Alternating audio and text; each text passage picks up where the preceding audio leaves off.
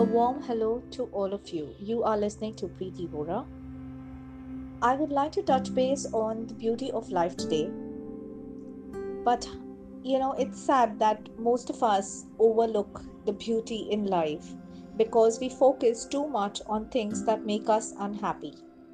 We sink ourselves in the negative emotion of others.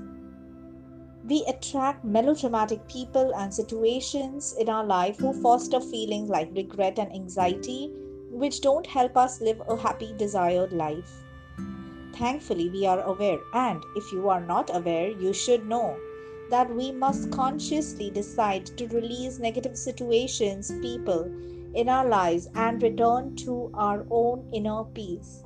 It's in our hands to make sure our words, our thoughts are thoroughly focused on optimistic outcomes, and only this will genuinely result in a very optimistic life ahead for you. You are listening to Preeti Vora from Divine Touch. You can get in touch with me on Facebook and follow me on my page Divine Touch by Preeti Vora.